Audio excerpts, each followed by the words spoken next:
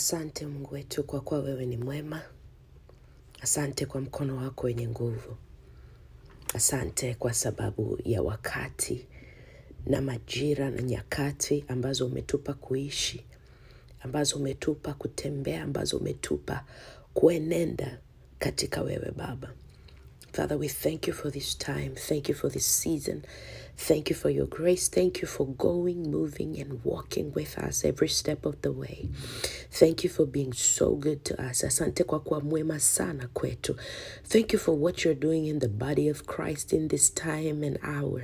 Asante kwa yale ambayo unayafanya katika mwili wa Kristo kwenye majira haya na nyakati hizi. Lord, we give you all the glory and praise. Baba, tunakupa wewe sifa na utukufu wote. We submit and surrender to you. Tunashuka na kujinyenyekeza mbele zako in the mighty name of Jesus. Katika jina la Yesu Kristo. We come before you in agreement, Abba Father.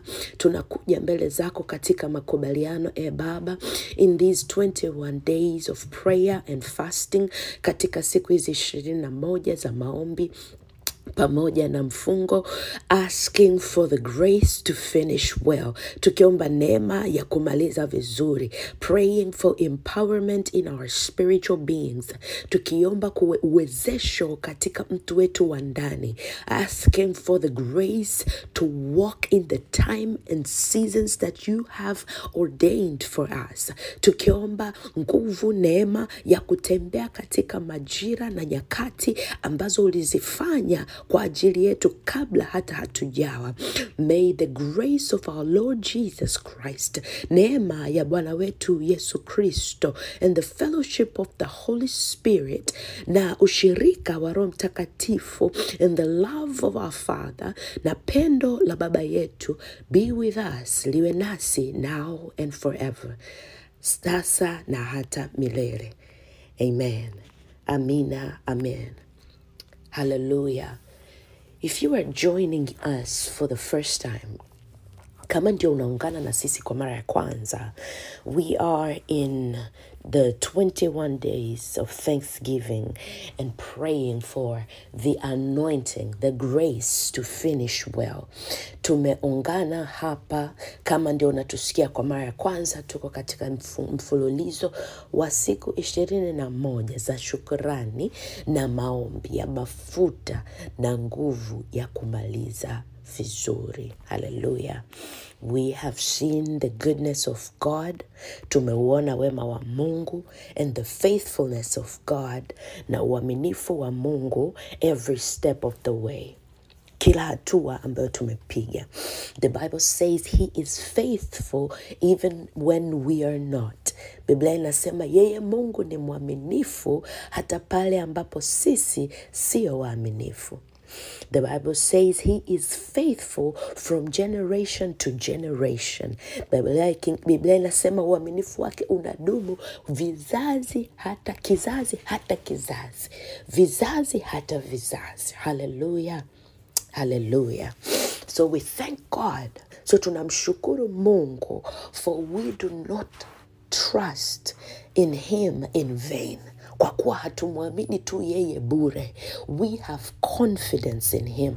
Tunao ujasiri katika yeye. We have seen what he can do. Tumeona yale ambayo anaweza kufanya. And we are encouraged, na hivyo tunatiwa nguvu, that he who began the good work in us, ya kwamba yeye aliyeianzisha ile kazi njema ndani yetu, will bring it to completion. Ataileta katika utimilifu. Hallelujah. Glory be to God. Hallelujah. Utukufu kwa Mungu Baba. If you were with us yesterday, kama ulikuwa pamoja na sisi jana, we learned about another secret in prayer. Tulijifunza kwa habari ya siri ingine katika maombi, which is to stay silent and listen. Ambayo ni kukaa kimya na kumsikiliza. It's a powerful way of communicating with the heaven. A powerful way of communicating with the heavens. Ni namna ya nguvu ya kuwasiliana na mbingu. It is always powerful. It is always powerful when we come before God, not to ask for anything, but to hear him speak. Ina nguvu sana siku zote pale tunaposogea mbele za Baba, sio ili tuombe chochote, bali ili tumsikie yeye. It is always powerful. Ina nguvu sana. Always powerful. Ina nguvu sana. Yesterday we had a wonderful time in prayer on our online team. Tumekuwa na wakati mzuri wa maombi katika wale ambao tunakutana kwa simu. And the Lord had spoken to us so vividly. Na Mungu amezungumza na sisi kwa wazi sana. So vividly, kwa wazi sana. It is an amazing experience to hear the voice of our Father. Ni experience isiyoweza kuelezeka na jinsi ambavyo mtu hujisikia pale anaposikia sauti ya Mungu. Now God speaks in many ways. If you were here and you have never known this, kama uko hapa na ukuwahi kujua, Mungu anazungumza kwa namna nyingi. He speaks through his word. That's the first way that God speaks to us. He speaks through his word. Kama jambo moja, namna ya kwanza ambayo Mungu anazungumza na sisi ni kupitia neno lake. He will never go against his word. Hawezi kwenda kinyume na neno lake. Haendi kinyume na neno lake. He never goes against his word. He is faithful from generation to generation. Ni mwaminifu toka kizazi mpaka kizazi. So whoever invests time in the word, so yeyote anayewekeza muda katika neno, will never ever fail to hear the voice of our Father. Hawezi kufeli kusikia sauti ya Mungu. For that is the voice of God. Maana hiyo ni sauti ya Mungu. The Bible says his word has been tested and it is good for teachings. Anasema neno lake limepimwa na ni jema, lafaa kwa mafundisho. Hallelujah. Yes, so it is the first way God speaks to us. I can confidently say it's the main way he speaks to us. For he made sure that we have his word in writing so that everyone can have access to it, whether we believe in him or not. Amehakikisha ya kwamba liko katika maandishi ili kila mmoja aweze access. Asiweko wa kusema sijaweza kulipata. Iwe ni mtu anayemwamini Mungu au hamwamini Mungu. It is available. Linapatikana. Another way God speaks to us is through our vision and dreams. Namna ingine ambayo Mungu anazungumza na sisi ni kwa ndoto na maono. He speaks to us through dreams and visions. Anazungumza na sisi kwa ndoto na maono. A dream can be a little bit longer with it comes like a story. It's like someone is telling you a story but you're watching it. It's like a movie.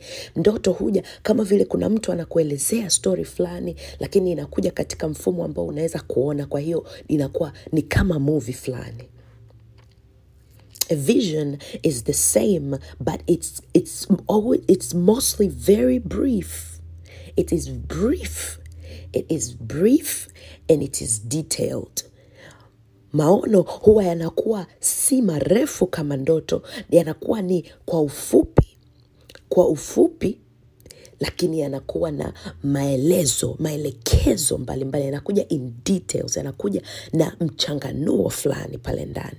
Sometimes it comes in a way that you cannot simply understand without having time of quiet and listening to the Holy Spirit. Sometimes inakuja kama mafumbo ambayo huwezi kuyaelewa kwa pupa, inabidi utulie alafu upate utulivu na kumsikiliza Roho Mtakatifu. That's a vision. Hiyo ni maono. But sometimes God speaks to us through our conscious. Kuna wakati Mungu anaongea na sisi kupitia hisia au sauti ya mtu wa ndani. In English we call it intuition. Kwenye Kiingereza tunaita intuition. Anaongea kupitia nafsi yako wewe mwenyewe. It's like you are the one who's talking. Ni kama vile wewe ndio unaongea, but it's him. Lakini ni yeye. The difference is it comes with a certain power. Tofauti ni kwamba hiyo sauti inakuja na nguvu fulani. It comes with stillness. Inakuja na utulivu ndani yake. It comes with authority. Inakuja na mamlaka. And it doesn't push you. Na haikuforce. It's simply information. Ni taarifa. That when you hear, you know. Ambayo pale unaposikia unajua. Hii si mimi. Amen. Now be very careful here because the enemy uses the same method. So uwe makini hapo kwa sababu adui pia hutumia mfumo huo. He's always a copycat, ana copy vitu. So when he come and he's acting like an angel, adui anapokuja na kuigiza kama malaika, he is always pushing you. Utagundua siku zote anajaribu kukupush. His voice will always push you because he has a time limit. You will wake up. If you are a person who hears the Spirit of God, who has a relationship with God, you will wake up because there will be a push. He has a time limit in your mind. He has a time limit here on earth. So he will always bring it like it's the word of God, but he is pushing you that you better do it. You better do it. Hey, kindly do it. Hey, I think it is time to do it. Hey, this is the Lord speaking. Do it. There is a push. It's not still. It's pushing you. And he can't help it. Even after knowing this, it's not like he's going to change. He can't help it. Na sauti ya adui anapokuwa akiigiza kana kwamba yeye ni malaika, huwa anakuja kwa mfumo huo akijaribu kuongea kana kwamba ni sauti ya nafsi yako, sauti yako ya ndani, lakini ni yeye. Tofauti yake ni kwamba yeye anakuwa anakupush, anakulazimisha uelewe kwa haraka. Kwa nini? Kwa sababu yeye ana time limit. Yeye hana muda wa kutosha kwenye ufahamu wako na hana muda wa kutosha katika dunia. Na maanisha nini? Na maanisha wewe kama ni mtu ambaye umemjua Mungu, unamsikia Mungu, unamuomba Mungu, au labda hujawahi msikia Mungu lakini huwa unaomba tu, the fact kwamba huwa unajaribu kuwa na mahusiano na Mungu, ndani yako kuna namna ambavyo ukisikia sauti fulani unakosa amani, unakosa hatua, unajisikia hapana, basi hiyo ndio ile sauti. Kwa nini usukumwe? If it is from God, he never pushes you, he lets you know. He is timeless. He is not in a hurry, but you have some time to catch up with. Ikiwa inatoka kwa Mungu, haina pupa, inakuja kwa utulivu kwa sababu yeye hana mwisho wa muda, yeye ni timeless. Yeye muda uko chini yake, lakini wewe ndio unahitaji kusikia kwa makini kwa sababu wewe una muda, una kikomo cha muda. Hallelujah. Another way God speaks to us, namna ingine ambayo Mungu anazungumza pamoja na sisi, is by knowing. Ni kwa kujua tu. Have you ever found yourself in a position where you just know what to do? You just know not to do something. You just know. You're speaking to someone and you just know this person is a no-no. Because there's discernment in us. That's another way God speaks to us. So you just know this is nope. Mwahi kujipata katika mazingira ambayo unataka kufanya kitu, unataka kusema kitu, afu unajua tu kwamba hapa nisiseme, au unajua tu kwamba hapa nisifanye, kwa sababu ndani yako kuna ile neema ya kuweza kupambanua roho. So unagundua tu, na hiyo ni namna nyingine ambayo Mungu anasema na sisi. Unajua tu ya kwamba nope, hii hapana. Oh yes, hii natakiwa kufanya. You just know. Anakupa neema tu ya kujua tu. That's God speaking. Hiyo ni Mungu anazungumza. Hallelujah. God speaks through our environment. Mungu anazungumza kupitia mazingira yetu. God can speak through anything. Mungu anaweza zungumza kupitia chochote. One time God spoke through a donkey. Kuna wakati Mungu akaongea kupitia punda.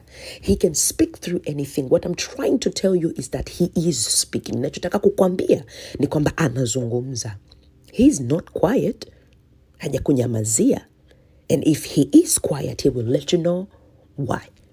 Na kama akiwa kimya anakuambia jambo tayari. He is already letting you know something by just being quiet. Tayari anakuambia kitu. And I have learned in my life, na nimejifunza katika maisha yangu, that there are times he's quiet because he's already spoken and I didn't do anything. Kuna nyakati ambazo anakuwa kimya kwa sababu tayari ameshaongea na hujafanya chochote kuhusu kile alichokuambia. That's why yesterday we said do not jump into the second idea before you're done with the one idea. Usijump kwenda katika wazo jingine au mpango mwingine kabla hujamalizana na mpango ule mwingine mmoja uliopita. So help us God. Mungu atusaidie. Hallelujah. Hallelujah. There are so many ways that God speaks to us. Dig into the word. Kuna namna nyingi ambazo Mungu anaongea pamoja na sisi. Zama katika neno. You will never be fooled. Hutadanganyika. Amen. Hallelujah. All right. Na sasa leo katika neno la Mungu tunaangalia kwa habari ya fresh oil. Oh, hallelujah. Tunaangalia kwa habari ya mafuta mabichi. Hallelujah. And I was very curious today. Nikawa nimeingia hali ya kutamani kujua kiundani. That why did he use oil? Why does he use oil? Nikana jiuliza kwa nini Mungu anatumia mafuta? Why did he use oil to paint a picture of something divine that the Spirit of God does, or God pour upon us for us to be refreshed, renew, and get into a new understanding? Nikawa nikiwaza, kwa nini Mungu alitumia picha ya mafuta ili kutuonesha jambo la kimungu ambalo linaachiliwa juu yetu ama linafanyika juu yetu ili kutuingiza katika uelewa fulani au kutupa mwanga juu ya jambo fulani? Why oil? Why wasn't it sand? Kwa nini haikuwa mchanga? Why oil? Kwa nini ilikuwa mafuta? I was very curious. And when I was praying about this, na nilipokuwa nikiomba kuhusiana na hili, I was asked a very simple question. Nikaulizwa swali rahisi sana. Why do you put oil on your skin? Have you ever learned why? Kwa nini unapaka mafuta katika ngozi yako? Umewahi kujifunza kwa nini? Have you ever learned what it does? Umewahi kujifunza mafuta katika ngozi yanafanya nini? I was like, I've never thought about it. I've just been doing it. Nikasema, sijawahi kuwaza kuhusu hili. Nimekuwa tu nikifanya because it's what we do. Kwa sababu ndio kitu ambacho tunafanya. It's very interesting. It's very interesting. I will share a little bit about what I've learned. Nitashare kwa sehemu kwa habari ya yale ambayo nimejifunza. And as we are getting into this, I need somebody to open the book of Leviticus chapter 8, verse 10. Leviticus chapter 8, verse 10. And I would like to have someone else open the book of Acts chapter 10, verse 38. Acts chapter 10, verse 38. And Psalms 92, verse 10. Psalms 92 verse 10.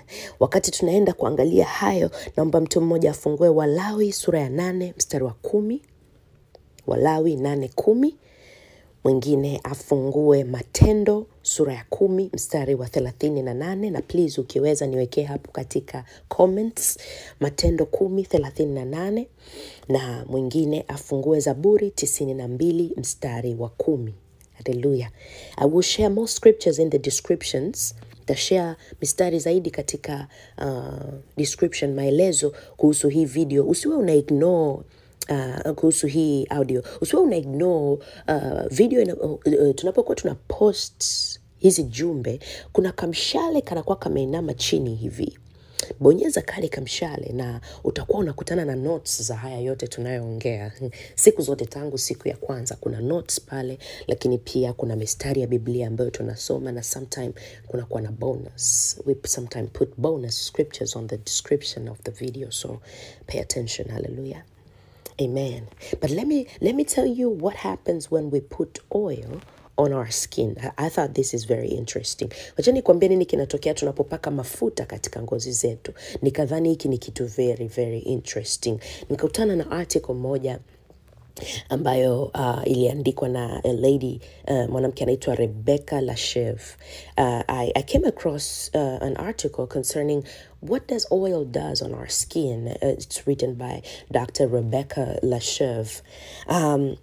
And she spoke about 7 things that happens, and I'm just going to focus on 6 because honestly I couldn't understand the 7th one. Ameongea kuhusu mambo 7 katika hii article, lakini nitazungumzia mambo 6 kwa sababu ile la 7 kusema ukweli sikulielewa vizuri, nikawa bado naliprocess. Amen. Yes. Okay. So these are the things she mentioned. She said, oil protects us from the ultraviolet lights that is set up to free radical, that is set up for free radical damage. Anasema mafuta yanatuprotect mbali na mionzi ya jua, ambayo jua mionzi ile ni maalum kwa ajili ya kudamage ngozi ya mwanadamu.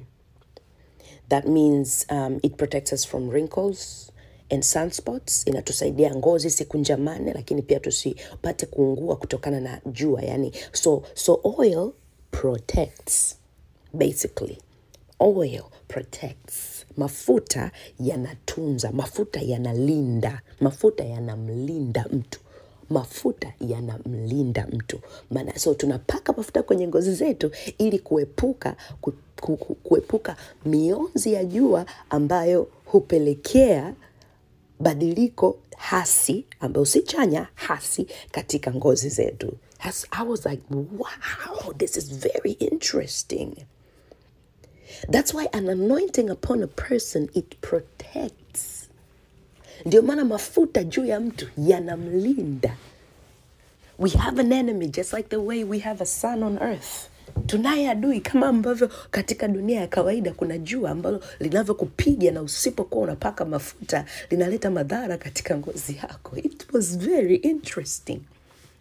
An anointing protects. Mafuta yanalinda. Ndio maana ni kitu cha kuwa makini sana usikurupuke kinyume na mtu aliyepakwa mafuta. That's why we have to be very careful. Don't just jump into fighting with people who are anointed.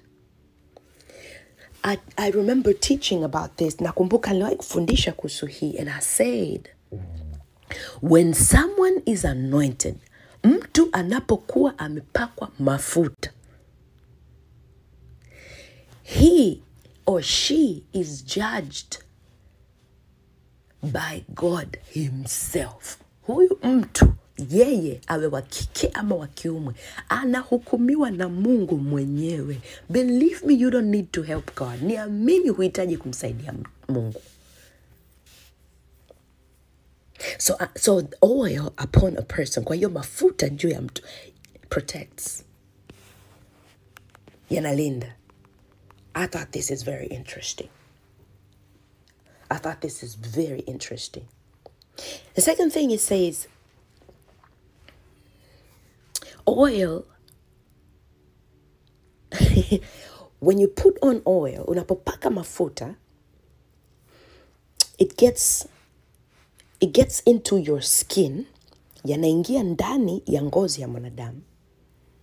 It stays as a layer, yanakaa kama layer pale kwenye ngozi ya mwanadamu. Yanapoingia tu ndani yako yanakaa kama layer. And then it separates the toxins, push out toxins and create a layer upon the skin which hydrates the skin. Mafuta yanapokuwa yako juu ya ngozi ya mtu, yanachofanya yanaingia katika ile ngozi, halafu yanatoa sumu yanatoa sumu mbalimbali katika ngozi ya mtu, kisha yanatengeneza layer ambayo inakuwa iko na moisture, ina majimaji, alafu inaifanya ngozi kukaa fresh all the time. This is amazing. Mafuta juu ya mtu, mafuta katika maisha ya mtu, mafuta katika maisha ya mtu. And I pray for, I know everyone of us, everyone who has believed and received Jesus as their Lord and Savior, who seek God faithfully, have an anointing upon them. Ninatambua ya kwamba kila mmoja ambaye amempokea Kristo kuwa Bwana na Mwokozi wa maisha yake, na anampenda Mungu kwa uaminifu, anamtafuta Mungu. Sijasema mkamilifu, nasema anampenda Mungu, anamtafuta Mungu, anatafuta mahusiano na Mungu. Ana mafuta juu yake. And the anointing does these things. Na mafuta yanafanya hivi. When an anointing is upon you, mafuta ya Mungu yanapokuwa kwenye maisha yako, no one needs to teach you. Hakuna anayehitaji kukufundisha that this is not good, this is good. Kwamba hiki si kizuri, hiki ni kizuri. The anointing in itself, because it's the Holy Spirit himself, is in us to teach us all things. Mafuta yale ambayo ni Roho Mtakatifu mwenyewe yuko na sisi kutufundisha mambo yote. So we know. Kwa hiyo tunajua. I am telling you, we know. Nakwambia tunajua. Tunajua. God, the word of God is saying, I am no longer writing. I am no longer giving you laws. I'm no longer right. You are not. I remember God told Moses. Nakumbuka Mungu akamwambia Moses, you're no longer going to write these laws. It's not just about writing these laws. Now God declared something new. Baada ya kipindi kile cha kuandika sheria katika jiwe, katika makaratasi, there came a time when God himself, ukaja wakati ambao Mungu mwenyewe anasema, now my law shall be in you. Sasa sheria yangu itakuwa ndani yako. How? That's the Holy Spirit in us. Huyo ni Roho ndani yetu. He teaches us all things. Anatufundisha mambo yote. He separates us from the toxics. He removes toxic habits, toxic circles, toxic things in us. Anaondoa vitu ambavyo si sahihi ndani yetu. Anatufungua, anatoa sumu ndani yetu, anatushitua kwa habari ya sumu mbalimbali ndani yetu. Mienendo ambayo inafanyika sumu kwetu. And then he renews us. Alafu anatuhuisha. Actually, that's number 3. That oil renews your skin. Even if the skin is dry, it makes it new. It moisturizes it until it comes back into a position where it's moisturized, it's hydrated. Mafuta yanachofanya, ambacho iko ni kitu chingine cha tatu, mafuta yanafanya kuhuisha, yanahuisha mtu, yanakufanya upya. Ndio maana unapopaka mafuta, hata kama ngozi ilikuwa kavu, ukipaka mafuta yanahuisha ile ngozi, inafanyika iliyo bora.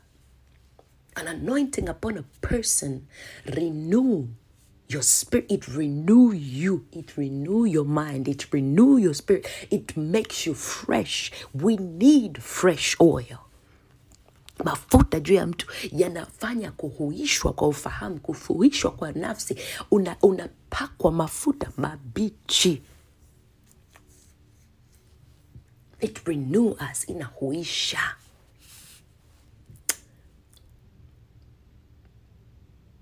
You see, the enemy succeed in our lives. Adui anafanikiwa kwenye maisha yetu when there is lack of knowledge. Pale kunapokuwa hakuna uelewa. When we don't know, tunapokuwa hatujui, he wins. Anafanikiwa. In the name of Jesus Christ, katika jina la Yesu Kristo, I decree and declare, ninatamka na ninakiri, hunger and thirstiness for the word of God to be increased in you. Njaa na kiu ya neno la Mungu izidi sana ndani yako. In Jesus' name, katika jina la Yesu. I hope you're getting something. I cannot finish all of them. I'll try to share them on the comments. I hope umepata kitu hapo. Siwezi maliza yote, lakini nitashare katika comments. Wake up, child of God. Amka, mwana wa Mungu. There is an anointing upon you. Kuna mafuta juu yako. Do not ignore the power of that oil upon you. Usidharau nguvu ya hayo mafuta juu yako to take you towards the destination. Kukupeleka mpaka mwisho. But an anointing need to be protected. Ila mafuta yanahitaji kutunzwa. We'll share more about this. Tutashare hayo zaidi. Today, ask for fresh oil. Leo, mwambie Mungu nahitaji mafuta mabichi. In Jesus' mighty name. Katika jina la Yesu. May the Lord God bless you. Mungu akubariki. May he keep you. Akutunze. May he shine upon you. Na nuru yake ing'ae juu yako. In Jesus' name. Amen. Katika jina la Yesu. Amina.